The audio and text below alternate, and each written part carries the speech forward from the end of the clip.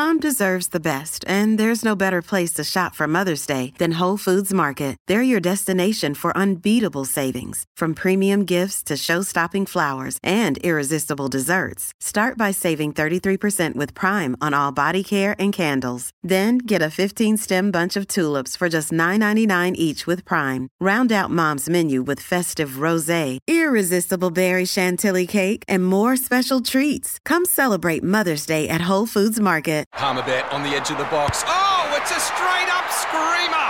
Download our app today and enjoy straight-up screamers this FIFA World Cup with great odds, great promos and same-game multi at Palmerbet. Gamble responsibly. For Gamblers' Help, call 1-800-858-858. I'm really looking forward to speaking to our next guest about his emotions last night. Justin Rinaldi is Peter Bol's coach. Before we introduce Justin, just an idea of how much Australia was engrossed in this 27-year-old last night.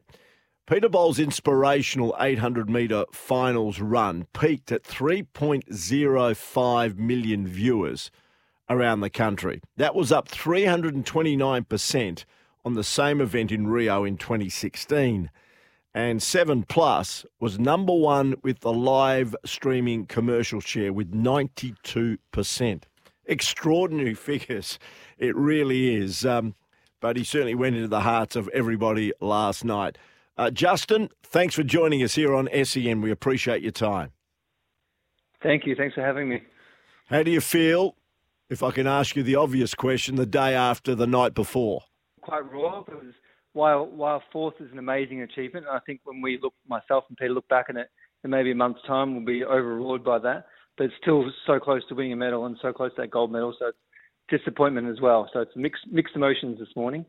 And you don't just roll up to an 800 metres final at the Tokyo Olympic Games. There must have been years and years of hard work to get Peter to where he was last night. Yeah, I think Peter moved from WA over to Melbourne in November 2015. So it's been 6 years of hard work, 7 days a week. I see Peter probably 6 days a week. So it's a lot of work over the last 6 years just to get to that spot and run for 1:45. So, yeah, 6 years of work is over in a blink of an eye. And what were your emotions leading into the race, and how do you think he would perform if all things clicked in? And when he was actually leading for the first, well, certainly lap and a bit, what were your thoughts there? Was it part of the strategy to try and break clear early in the race? Yeah, so I spent 2 or 3 days before that final thinking about what the best strategy for Pete would be and how we could put him in the best position to win. He was ranked, I think, 7th on personal best in that race. So we thought we could get to the front and just slowly pick up the pace after 400 each 100 metres. We might run everyone off their legs and sneak a gold medal. Unfortunately, he sort of didn't have the legs on the day and sort of faded in that last 100 metres. But I thought, and I still believe, that strategy he used was the best chance he had of winning. When you look at the competition last night, certainly from the African runners, the two Kenyans that certainly came home very strong. Do you take anything from that run to maybe develop over the next 3 years before we look at Paris in 3 years' time? Yeah, definitely. You look at that. I think we did everything right for the first 700. Just the last 100 we need to work on. So, and I've got some ideas how we can improve that. And then hopefully in 3 years' time, if he's in the same position, he can kick away from them and win by 10 metres, which would be nice. Well, you're a former national 800 metres champion yourself, and of course you're in charge of the Australian 800 metres program. What about your experiences, and how much did your experiences go into the training of Peter in particular last night? Yeah, I think, Peter and the other guys I coach benefit from my experience as a runner. I tell them all the time that don't worry about making any mistakes because I've already made them, so I've taken them out of the program so you won't make the same mistakes. Right. So I guess, I'm learning from the benefit of hindsight and, they don't have to make those mistakes themselves. Yeah. And what about Peter deep down inside? I know the interview post-race was fantastic. All his family was together. There seemed to be, I reckon, 30, 40 watching on of his family members. And he said in the interview they could name all individuals. And his brother was having a birthday yesterday, and I know his brother was featured on the Sunrise interview the morning of the race, saying all he wants for his birthday is for Peter to bring home gold. He's got a lot of support, hasn't he? He's probably got more support now because all of a sudden he's become top of mind with many Australians around the country. Yeah, and I think, the hardest thing about Peter doing this sport is that he's away from his family in WA, training here with me in Melbourne. And it's such a big commitment for him to make because, like I said, family is the number one thing in his life, and he puts his family above anything else. If something goes wrong with his family, he jumps on a plane, COVID restrictions pending, to see his family. So, and I think him seeing that support and seeing all those people in his family home was, overwhelming for him. And it's a big sacrifice that he's had to make. Just like anybody that comes to a new country, any family that comes to a new country, it's not easy when you're trying to establish yourself in a new land. And I gather Peter was caught up in that as well. Yeah, he's had not a struggle, but just identifying, becoming an Australian and identifying with people at your school and becoming embraced of that community. And then, moving to Melbourne where he knew no one. He knew me. He lived with myself and my wife for the first 6 months before he made some friends and, established his own network here. But yeah, it is a struggle. It is a struggle to feel like you belong. Mm. What about him as an individual? If you have to put a character reference together for Peter Bol as his coach, what are some of the words that were used that surmise him as a person? Yeah, I think you saw in that interview last night how humble he is. I think, when he first moved to Melbourne, my biggest concern was, it's probably the old attitude that you need a bit of mongrel in you to be, he was always such a nice person and so humble and made friends with everyone. And I thought that would be to his detriment. But actually, I've learned over the years it's actually one thing that's one of his strongest strengths because he can stay so calm and relaxed when the pressure's on him.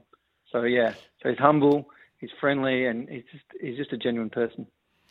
We're talking to Justin Rinaldi, the coach of Peter Bol, the man that's in charge of the Australian 800-metre program. Now, the weight of expectation is something that he didn't have before he went into the final. All of a sudden, in the 36 hours leading into that final last night, everybody took note of Peter Bol. Now, the weight of expectation after that run last night has now increased exponentially heading into Paris in 3 years' time.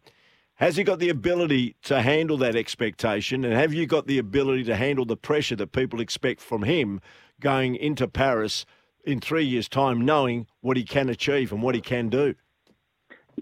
Yeah, 100%. Like, he in the heats in the semi-final, he broke the Australian record, which is, held by his close friend and training partner.